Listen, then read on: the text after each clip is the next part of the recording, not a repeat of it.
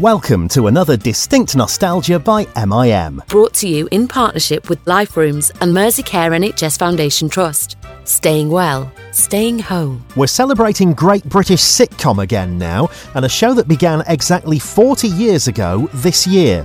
It ran for a very long time and seemed to capture the imagination of generations.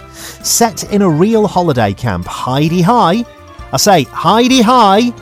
Ho-de-ho, you know how it went, was created by the same people behind Dad's Army and It Ain't Half Hot Mum, and was based on David Croft and Jimmy Perry's actual life experiences.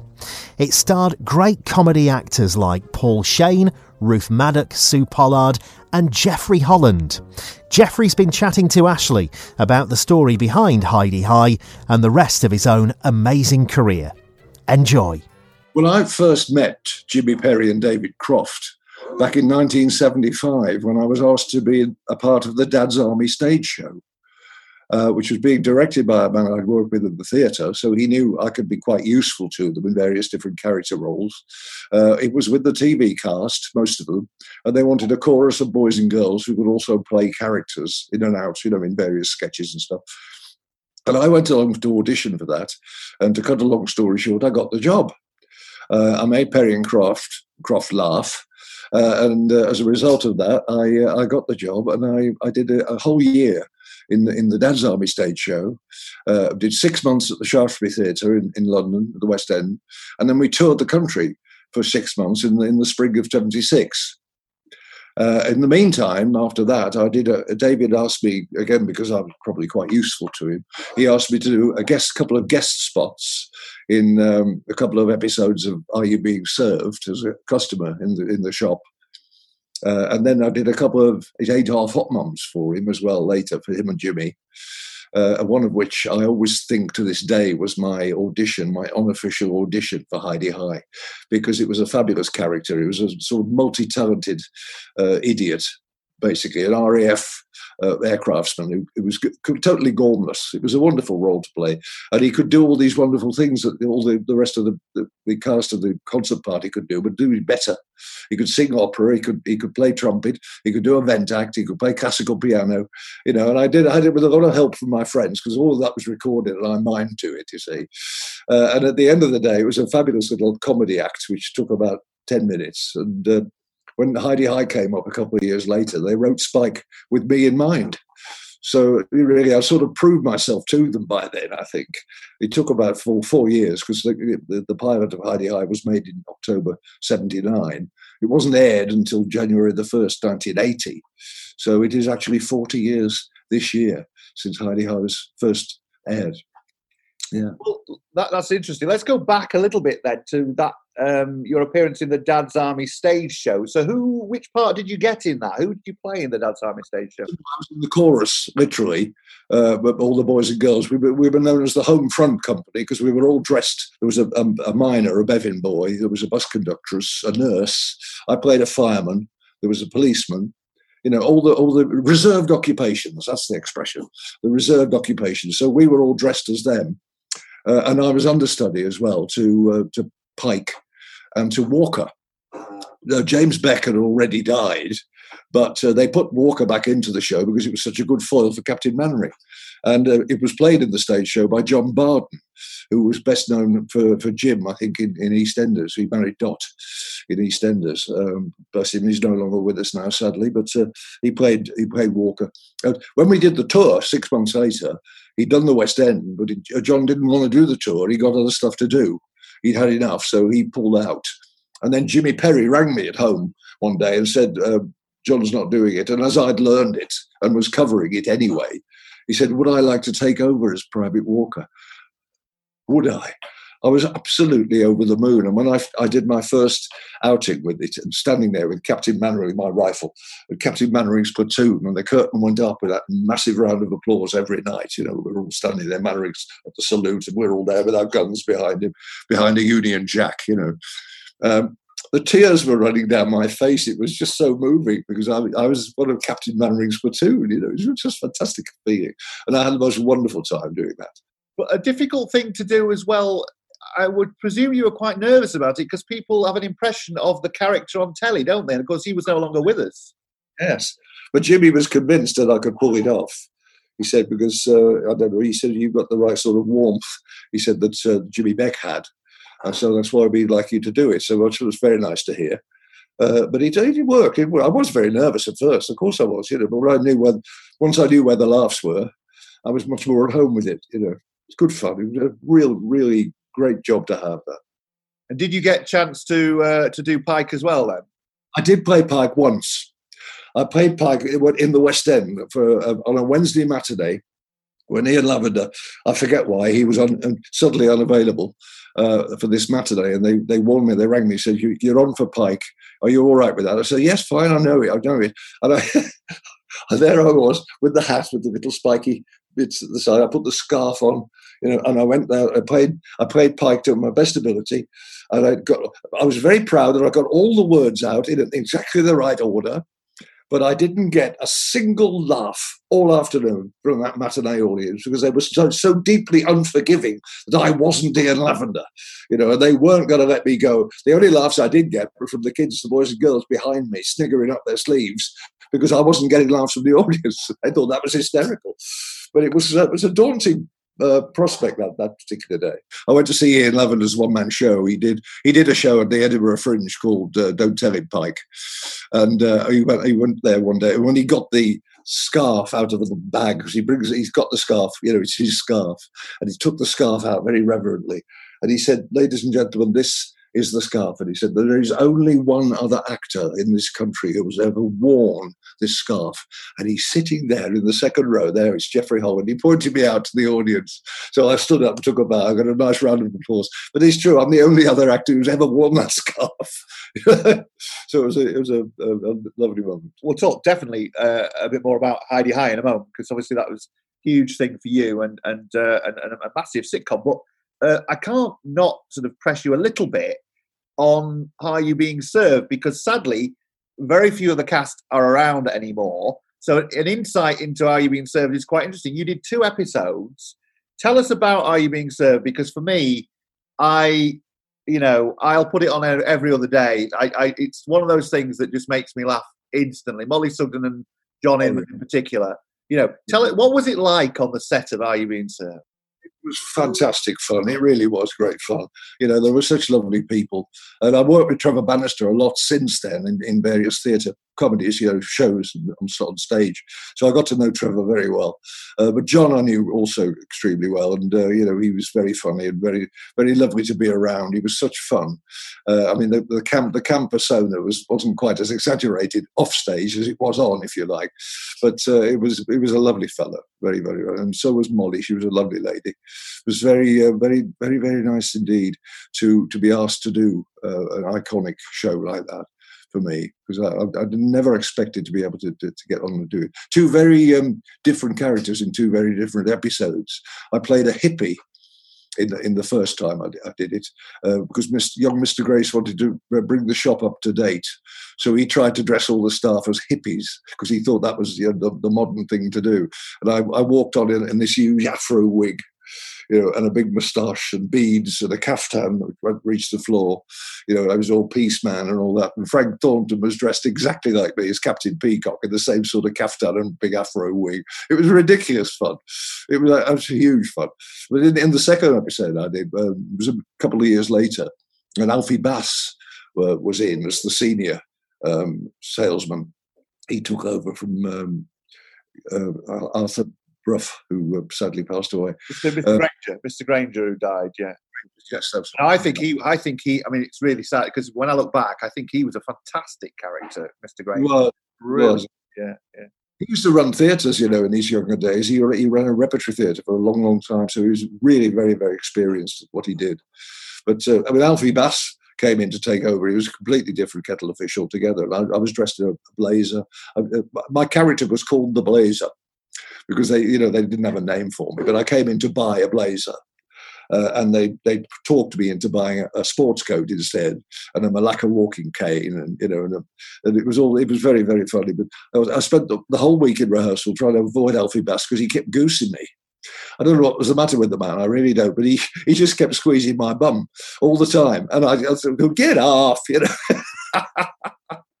But it was just one of those things, but it was such fun. It was very different to the other episode I did, that's for sure.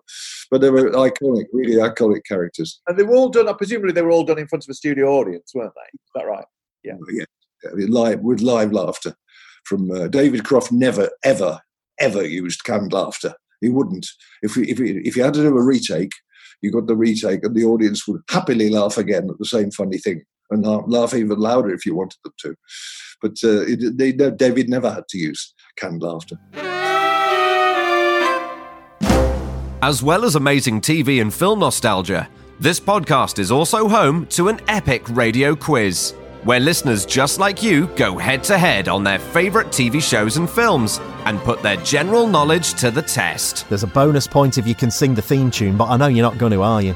Skippy, Skippy, Skippy the bush kangaroo is all I can remember now. Yeah, well, that earns you a point. Yeah, I'll go for that. The 5th season of the Distinct Nostalgia Mind of the Month quiz is almost here, and it needs you. Prisoner Cell Block.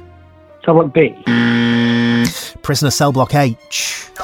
Simply choose your favourite TV show or film and get in touch at distinctnostalgia.com. Have a go at 3 British films. Just have a guess. Oh, Whistle Down the Wind, Carry On Up the Khyber.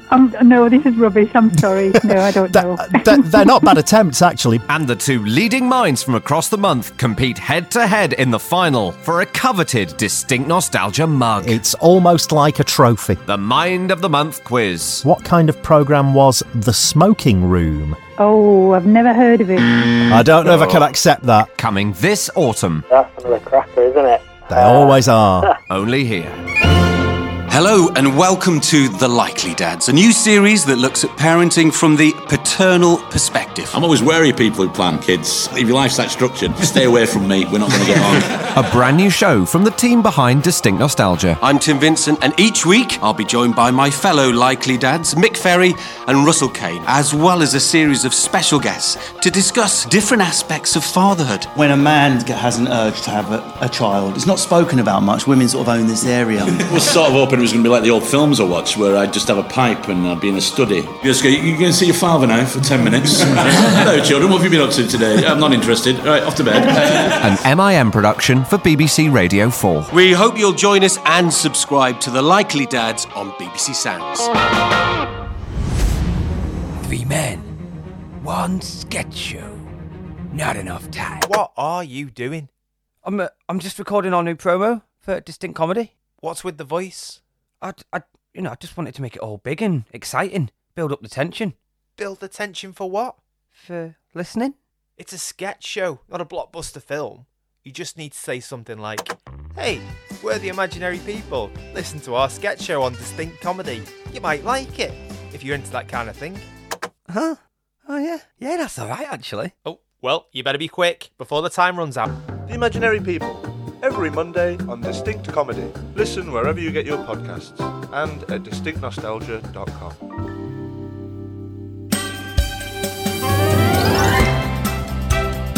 Well, of course, Are You Being Served lasted for 13, 14, 15, I think it was 1972 till about 1985, so it's about 13 years it was on. Year after year, there was a new series. You know, it was brilliant. It was fantastic, and as I say, it's still very entertaining to this day. Now, so Heidi High, you told us the build-up. So you were sort of, they were testing you out for 4 years, really, basically, weren't they? And then they were. 4-year audition period for me, really, you know. And so, tell us a bit about actual Heidi High. When did you know about that, and how did they, how did you get that part specifically? I mean, were there other people up for it at that point or not? I said they wrote Spike really with me in mind. And then back in May, I think it was around about May, I've still got the piece of paper that I wrote it down when Jimmy Perry himself rang me up and said, we're doing this new sitcom about a holiday camp in the set in the 50s. And we'd like you to play a character we've written called Spike Dixon, who is, the aspiring young camp comedian who's not very talented, but he's full of enthusiasm. Basically based on Jimmy Perry himself from his days in the Butlins holiday camps when he was a student at RADA. He used to go in the summer holidays and be a redcoat. So basically, it was all the stuff, because they only wrote about what they knew about, you see. Jimmy was in the Home Guard. He was the 15-year-old in the Home Guard before he was called up. Then he went to Burma and ran a concert party in the Burmese jungle. So again, there's Adolf Hitler. David was out in Burma serving in the army, although they never met at that time. And then later on, David used to produce plays at Butlin's holiday camps when they were doing that kind of thing in the 50s. So they both knew all these characters. They were based on people they'd met and worked with. There was the children's entertainer who was a drunk who hated kids. He couldn't stand kids, but he was, he stuck with them. And there was the ballroom dancing champions who hadn't won a cup since 1943. They were so it's the only place, because basically all those entertainment staff were failures in their own field. Really, even Ted Bovis, camp comic, he was king of the hill in the holiday camp. But out of season, he was demonstrating potato peelers in the Ideal Home exhibition, things like that. Gladys Pugh, useless, ex-tennis player, but organised in Chief Yellowcoat, loved all the pomp of being Chief Yellowcoat. And then, of course, Geoffrey Fairbrother, lovely Simon Cadell, came along as a university professor trying to do the job of a holiday camp entertainment manager. And it was all the camaraderie between the characters who would never normally have met in real life. It was like the Dad's Army Home Guard men, They would never have socialised in real life had it not been for them under the common umbrella of the Home Guard. And that is where characters who never meet, that's where the comedy is, when they interact. And that was how clever they were. They didn't write jokes; they wrote situations, and that's what it was with Heidi High, all those wonderful characters. And were you all familiar with each other beforehand? The only person I think I knew from beforehand was Barry Howard, who played Barry Stewart Hargreaves, the ballroom dancer. I'd worked with him in the theatre. And I knew he was John Inman's ex-partner, because he and John Inman were the most famous and the most brilliant ugly sisters in the pantomime world throughout the 70s. They were known for it. They were the best ugly sisters ever at that time. And then, of course, when John became famous in Are You Being Served, before Heidi High started, Barry was sort of left out on a limb a bit because John was required to play Dame on his own when he became famous from the programme, and Barry had to play ugly sister with various other people. And of course, when Barry's opportunity in Heidi High came up, he was back on form again, But it was. So he was the only person that you knew of. I'd met Simon Cadell before, because he'd worked with my first wife, my ex-wife, in the theatre at Coventry when I was doing my rep days there. That's where I met her, and then he worked with her. So I'd met him before, but we'd never worked together before. We'll talk a bit in a moment about how the series evolved and the characters evolved, because I talked to Sue about this, and she was saying how her sort of character evolved in a way, and in a way sort of was they built on certain Sueisms, as it were, as it went along. But the great thing about Heidi High was the authenticity in terms of the costumes, the location, the fact that it was filmed in an actual old holiday camp and all the rest of it. I mean, that must have been brilliant to be able to, because, lots of comedies and things and TV programs are set in, studios and all that kind of thing. But actually to be there in what was or had been a holiday camp, that must be quite special. Well, it was special because it was one of Warner's holiday camps. It's no longer there now. They bulldozed it years ago and built a housing estate on where it stood. But we have it on film, and it was one of Warner's holiday camps. And we used to move in at the end of September when their summer season had finished. And we used to dress it up and make it look funny. It was like an open prison. It was terrible, terrible place. In fact, it had been, I'm told, back during the early years, during the war, it had been an Italian prisoner of war camp, detainment camp. And that was, again, part of the fun for David Croft, because he loved all that kind of thing. But we were in those rows of chalets that were genuinely tiny, little, pokey, dirty, smelly little rooms. But people still wouldn't have a wonderful holiday there. I took my son when he was 11 to the camp, when the season was still on once, years ago. And the people were in that pool having a time of their lives, It's just a wonderful British thing to do, a holiday camp holiday in those days. But, it was lovely. But we used to dress it up and make it look good. As I say, it looked like an open prison otherwise. I think the other thing that Heidi High managed to tap into at the sort of the end of the 70s, early 80s was, if I remember right, I was only a little boy at the time, but there started to be a renewed fascination with the 50s. Happy Days was on the TV. That was all about the 50s. Everyone was into the 50s again, weren't they? It was sort of everyone felt nostalgic for the 1950s, didn't they, at that point? Yes, we were set basically for our first 4 years, 4 series in 1959. Because people were still, at the time, used to queuing for everything, and they, had 2 sessions for dinner, 2 sessions for lunch in that great big dining hall. And it was still just after the war, but the way people still lived their lives.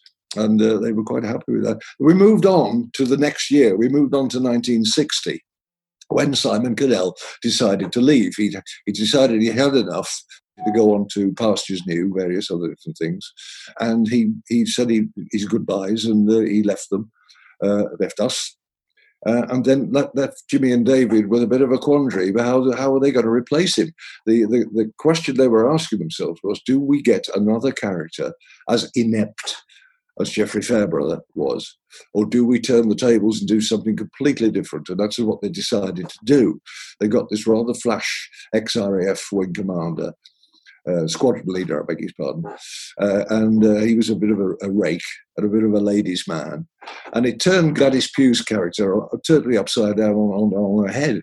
So instead of all the coming on, which she used to do to Geoffrey Fairbrother, she used to start having to fend him off because he was coming on to her, as Clive Dempster, DFC and bar, So that was what was great fun. But the show survived that. The show was strong enough, I think, and it survived the changeover. I can see why it did, because there was a tremendous chemistry between you all. Yes. You know what I mean? And it lasted a long time. It went on for a long time. And when a series goes on for a long time, characters do have to evolve. Things do have to change, things like that. Just tell us a bit about that. Was there a fairly instant chemistry between you all? Well, there was with me and Paul, that's for sure, Paul Shane. But I remember the first day I ever met him, because they cast me as Spike. And they wanted to audition a couple of chaps that they got in mind for Ted Bovis. They were really struggling to find Ted Bovis. And then Jimmy one night, who was watching Coronation Street, and he saw Paul Shane playing Alf Roberts' boss in Corrie, and he went and put the kettle on with the commercial break. He rang David and said, "David, put Corrie on. Are you watching?" "No, I'm not watching." "Put it on. I think we found our Ted Bovis." So he put the telly on, and they saw him, and they both agreed. So they got Paul Shane down to London to read a couple of scenes with me in the rehearsal room. And I'd been asked to go and sit in the green room while they chatted with Paul on his own.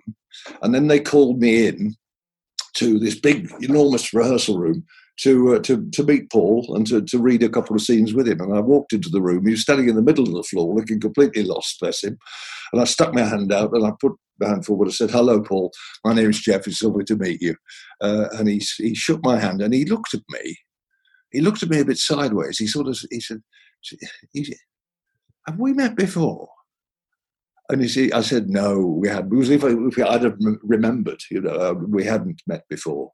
But you see, he sensed something in me that I sensed in him. At that very instant we shook hands, there was a chemistry there between the two of us. We couldn't be more different as human beings, really, size-wise, voice-wise, everything-wise. I've been an actor all my life. He'd been a stand-up comic for most of his.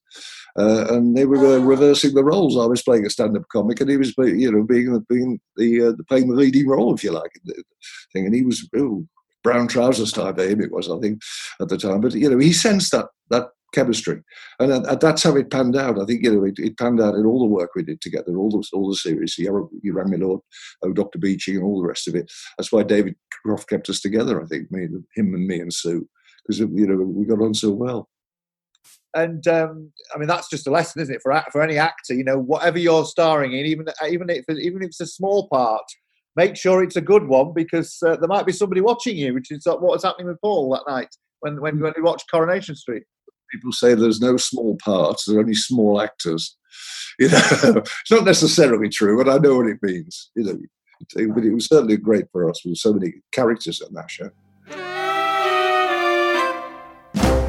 I've had mental health problems, I think, for most of my life. Suicide is sadly something which affects people from all backgrounds. My friends didn't quite understand why I was being the way I was being, so support was pretty much non-existent. A brand new podcast brought to you by the Zero Suicide Alliance. I'm Professor Alice Roberts, and this is Life Matters. Few people understand that you just need to just sit and listen to what the person's saying. We do know that there are some people who tend to be more at risk than others. In our feature on the latest initiatives from around the world, we find out how 3 schoolgirls from Brazil have developed a suicide prevention app aimed at Generation Z.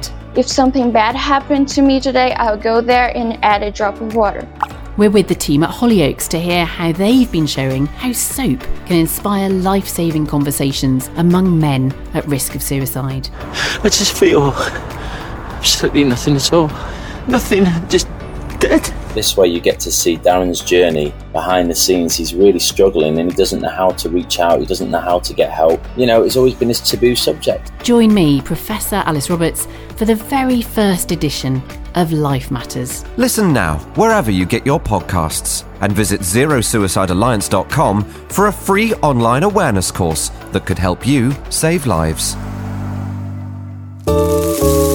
If nobody was told what you were meant to do, if there weren't any rules, we would be living in a totally different format.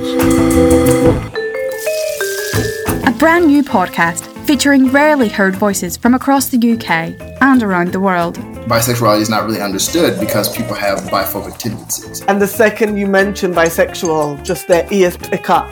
Contemporary conversations around bisexuality. Oh, well, you're still confused, right? No, I'm not confused. We are questioned so much more than people when they come out as straight or gay. It's intense pressure of like, am I sure? You're literally like monitoring yourself. Every episode will include a very personal story as we try to paint a real picture of bisexual Britain. This is Bisexual Brunch. Available now wherever you get your podcasts. So do you think, like Sue was saying, do you think the characters did evolve though? Do you know what I mean? Do you think there was certain things about how you all played those parts that then gave Jimmy and David inspiration to take those parts on in different ways? They did. They took an actor as characterization. The tricky bit was writing the first few episodes until the actors had established the characters for them. But, you know, when they were writing Dad's Army about 5 years in, they knew exactly how Clive Dunn would say Corporal Jones's lines. They knew what they were writing because they knew how they would come out of his mouth. And it was much the same with the Gaddish Pew's Welsh stuff and all that, you know, and Geoffrey Fairbrother's and they tried to give me a catchphrase once, which didn't really work. It was Spike was getting worried. He said, "Oh dear, oh dear, oh dear. Oh dear, oh dear, oh dear." I think it worked about twice, but they cut it so because it was imposed. But the best catchphrases, they said, always happened by accident. And one of the best they ever came up with was "You stupid boy" for Arthur Lowe, because that's what Jimmy Perry's father used to call him. "You stupid boy." You know, and they put it in once for Pike, and he got such a laugh from Arthur Lowe. And he thought, "Well, there we are. There's one we could use." And it was much the same with Heidi High. Of course, sometimes catchphrases don't actually exist, do they? They just become a figment of people's sort of interpretation of things. So I interviewed Thelma Barlow about playing Mavis, and everyone thinks of her as this character who always says, "I don't really know," or whatever it is. And actually, that was Les Dennis's creation. Yeah, Les Dennis's impression of her in the Russ Abbott shows before he and Dustin went on tour together. He created that because it was just exactly for the character of Mavis. It was exactly right for her. But she never actually said it. It's funny because one of the catchphrases people get known for, like James Cagney, never said "you dirty rat." He never said it. And Humphrey Bogart never said "play it again, Sam." He said "play it, Sam. Play it for me." You know, he never said "play it again, Sam." And Oliver Hardy, going back to Oliver Hardy, never said, "Here's another fine mess you've gotten me into." It was always, "Here's another nice mess you've gotten me into." Always. Absolutely. Well, actually, in our interview with Thelma Barlow, she does actually end up saying her Les Dennis catchphrase about 4 or 5 times. So anybody wants to listen, it's a bit of a treat, that. What about your part? Obviously, you played it for such a long time. I mean, it's a long time to play your role. It was about 8 or 9 years, Ali? We did 9 series over 8 years, altogether. How did you feel about that? Because, did you ever feel tired with it, or were you towards the end, I got a little bit... I wouldn't say bored exactly, because most of the lines that Spike had ended in comma, Ted, ? Like he was asking Ted how to do this. What do we do now then, Ted? What's that about Ted? There was a lot of that going on with Spike, and all apart from all the dressing up, which was good fun. We used to dress me in all kinds of silly costumes, but I'd had enough. I mean, I wanted to stretch my muscles. Fortunately for me, when Heidi High ended after 8 years, and we went on to do You Rang Me Lord the following year, which for me was a wonderful opportunity to play virtually a straight role, to be honest with you, because within the comedy framework of the show, the role of James Twelvetrees, the snotty footman, was really quite the biggest snob in the house. He knew his place and expected everyone to know theirs, which again was a great device for comedy reactions from other people.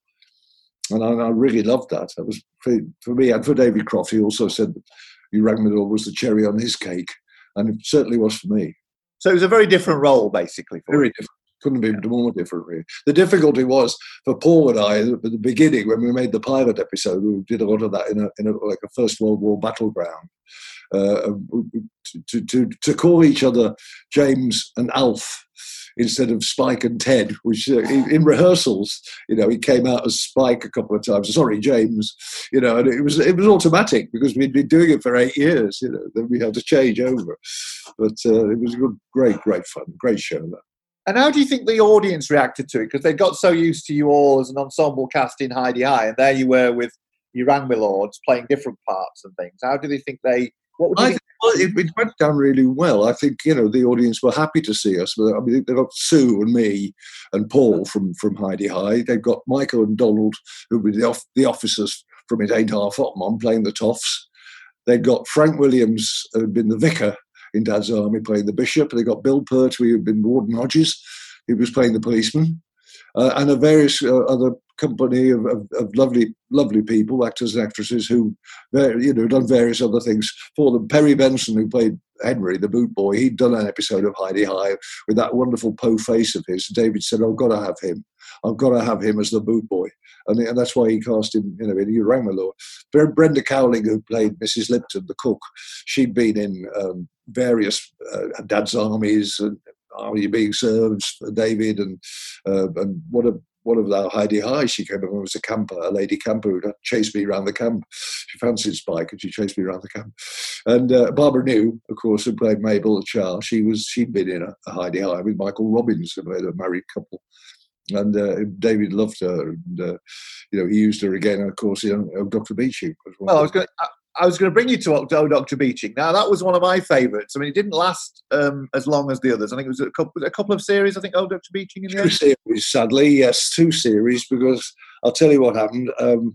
It was the mid-90s, and the BBC was going through a lot of changes in the mid-90s, and the controller of BBC One, I won't name because he'll probably sue me for libel, he decided in his wisdom that he did not want any more, and I quote, any more net curtain comedy.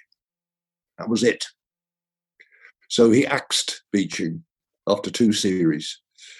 We were furious. We were upset, obviously, that we weren't going to be doing any more, but we were also upset that there was so much more mileage we could have got out of that program, because the characters, again, were a wonderful relationship between me and May, Paul Shane's wife, May Skinner, who was madly in love with her. And, there's all kinds of plots we could have got out of that. But, you know, BBC had turned over. It was looking at things for younger people. You know, it was the days of Men Behaving Badly. When that came in, it was a different style of comedy aimed at a different audience. You know, beautifully done and wonderfully played by the whole cast.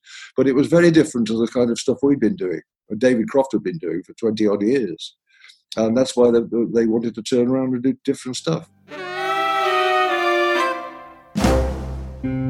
New to Distinct Nostalgia. Dale, how the hell did I end up here? Based on a true story. What choice do you have? Tell the world that Rock Hudson is gay? You're a good-looking kid. I don't have anyone else on my books like you. How about I start to represent you? A moving 40-minute drama based on the life and career of Rock Hudson. Yes! Good boy. You just made the best decision of your life. Written by Tim Fountain and starring Michael Xavier and Betty Bourne. Rock! Rock? Strong, masculine. Rock Fitzgerald? Not Fitzgerald. Sounds Irish. Nebraska, Washington, Hudson. Hudson. What about Rock Hudson? Get your coat on. I'm going to introduce Rock Hudson to Hollywood. Listen here on the Distinct Nostalgia podcast or go to distinctnostalgia.com. We got to do something about your voice, kid. We're going to snap your vocal cords. What? Louder. Louder! Rock. Winner of the BBC's first ever online audio drama award. Look, Dale, I'm dying of this godforsaken disease, and pretty soon thousands, maybe millions, will die the same way. What I thought was great about Oh Dr. Beeching, which is why I think it would have been great to have carried on, was that, and this was another good thing about all of David and Jimmy's stuff, was that connection and authenticity and connection with the history. Yeah. You know, this is Dr. Beeching, and I did a documentary on it for Radio 4, which Michael Patillo presented, and there's nothing Michael Patillo doesn't know about railways, I can tell you. That's right. I love his shows. I love the shows. Yeah. He's brilliant. And we did this documentary. It's fantastic. And but you know, not many people realise that we had a railway system that literally went everywhere at one point. You know what I mean? There were little lines to everywhere, and every railway station had, you know, shops or people selling things, and had some character to it and all the rest of it. It was a completely different world, and I just thought there was something special about it. And also, I suppose, as a little, you know, the little boy in me is always fascinated with trains and railway stations and things like that. So I was really sad when it went. But of course, it was also based on, it was Richard Spenlove, wasn't it, who added to it? Because his background was the railways. That's right. He was the youngest station master in the country at one point. He was only 23 years old, but he was the station master. And he knew about all these characters. He brought it to David and Jimmy because he wanted them to write about it.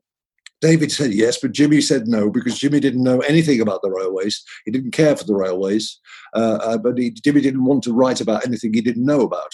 So he backed off, shook hands, and Richard Spenlove and David, they did it together, although Richard didn't write much of the script. We had a team of writers that we brought in to help out, you know. But that's how it started.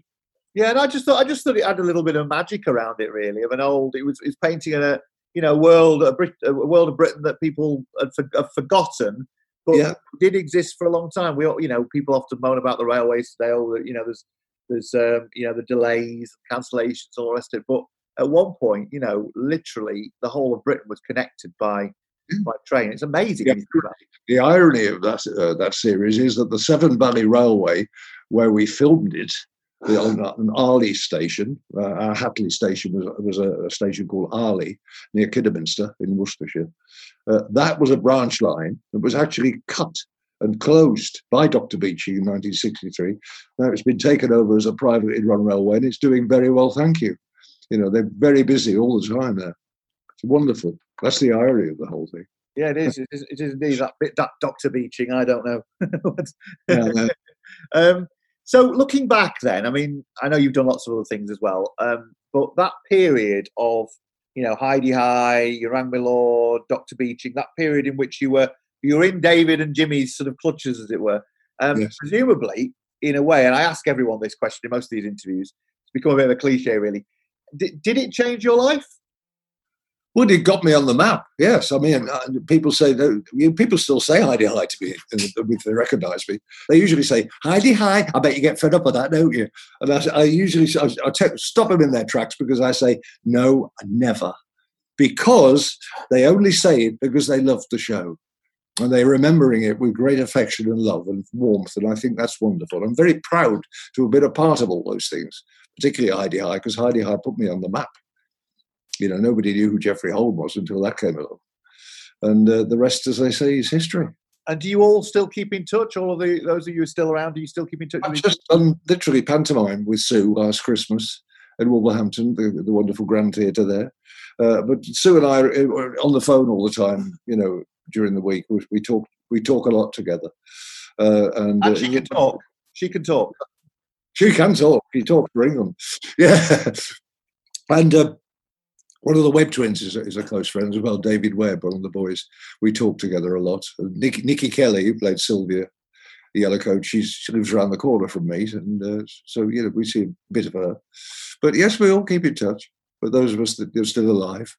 Sue calls us the undead. The undead cast. Well, she's still very active, isn't she? She's busy all the time, you know. Yeah, she is. And so your career now, obviously you've got the Laurel and Hardy side of things that's your passion, isn't it? It is. Your passion project. Are you doing any other things at the moment, or is that the main focus? I'm not, because the whole of the theatre business right now is closed down. You know, until such times as we can safely sit people in theatres again. When that's going to be, nobody really knows. But I've still got Mr. Laurel, and I'm happy to trot that out whenever anybody wants it. You know, that's my little pension, if you like. It's not a huge earner for me because I play small venues with it, you know. But it's nice to have it there, and it's nice to be able to put my hand out and say, look, I've got to play if you want it, you know.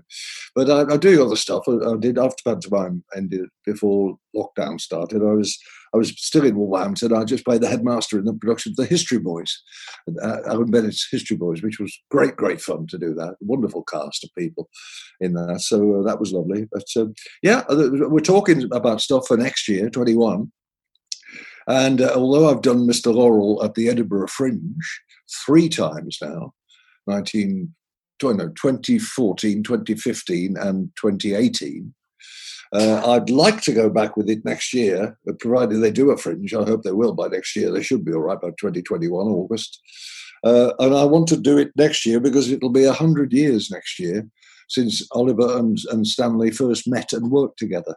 They made their very first film, The Lucky Dog, in 1921. So in 2021, it'll be their 100th. So I want to make a thing of that and use it and feature it. And that's when I hope to go back to Edinburgh next year. So I'm talking about a couple of things before that, if they come off, but nothing concrete at the moment because it's early days. That'd be good. So you played the headmaster? Yeah, I got to say the F word legitimately quite a lot. Yes, when he has a go at Richard Griffith's character. That's right. Yeah, exactly. Several times actually throughout the play. Yeah, exactly. Well, fantastic. That's great. People didn't expect that to come out of my mouth, you know. Well, Jeffrey, it's been lovely to talk to you, to hear all about your career, and it's great that you're still going strong with your portrayal of Stan Laurel on the stage, and we all, I'm sure all of us who's listening, would love to come and see that. So pray we get out of this period at some point soon. Otherwise, you'll have to do a Zoom version. There's a thought. Well, thank you very much indeed for talking to us. Pleasure, Ashley. Distinct Nostalgia is produced by MIM, and there are loads more excellent shows to listen to on our website. Danny Rogers recalls growing up with 321's Dusty Bin. So my first encounter with Dusty Bin was my dad sort of wheeling him out as a young boy. I had no clue what this thing was, and I was frightened, of course, but as it went on I was like, oh, this is my new best friend. And I was one of the lucky few that actually had one in their bedroom. Kathy Gorey discusses the legacy of Rosemary the telephone operator. Hello. I had an effect on a bunch of Gen Xers, or maybe I was their first female crush or something, but I meet men, some of them quite powerful now, who grew up watching me. You know, watching Rosemary rather. But I thought, this is nuts. And they let me do pretty much what I wanted to do. Everything was always rhyming. Some you call the police department of Hong Kong. And that's what I thought Rosemary would sound like. And John Boy himself talks about his childhood with the Waltons. It was really one of the great ensemble TV shows. I mean, we had 11 regulars. And although the story was told from John Boy's point of view, one of the great things about the show was the main story could be about the littlest kid one week, or it could be about the grandparents. So you had all this wonderful generational comprehensiveness about it. And so I would call it first and foremost a great ensemble. These programmes and many more are available at distinctnostalgia.com or wherever you get your podcasts. Subscribe to be notified whenever a new episode becomes available. And if you like what we do, then please consider supporting us on Patreon. Every penny helps us to make even more amazing content just for you. Go to distinctnostalgia.com and click on the donate button. Thank you for listening, and bye for now. Distinct Nostalgia is brought to you in partnership with Life Rooms and Merseycare NHS Foundation Trust. We've lots of activities for you to do at home at liferooms.org. Staying well, staying home.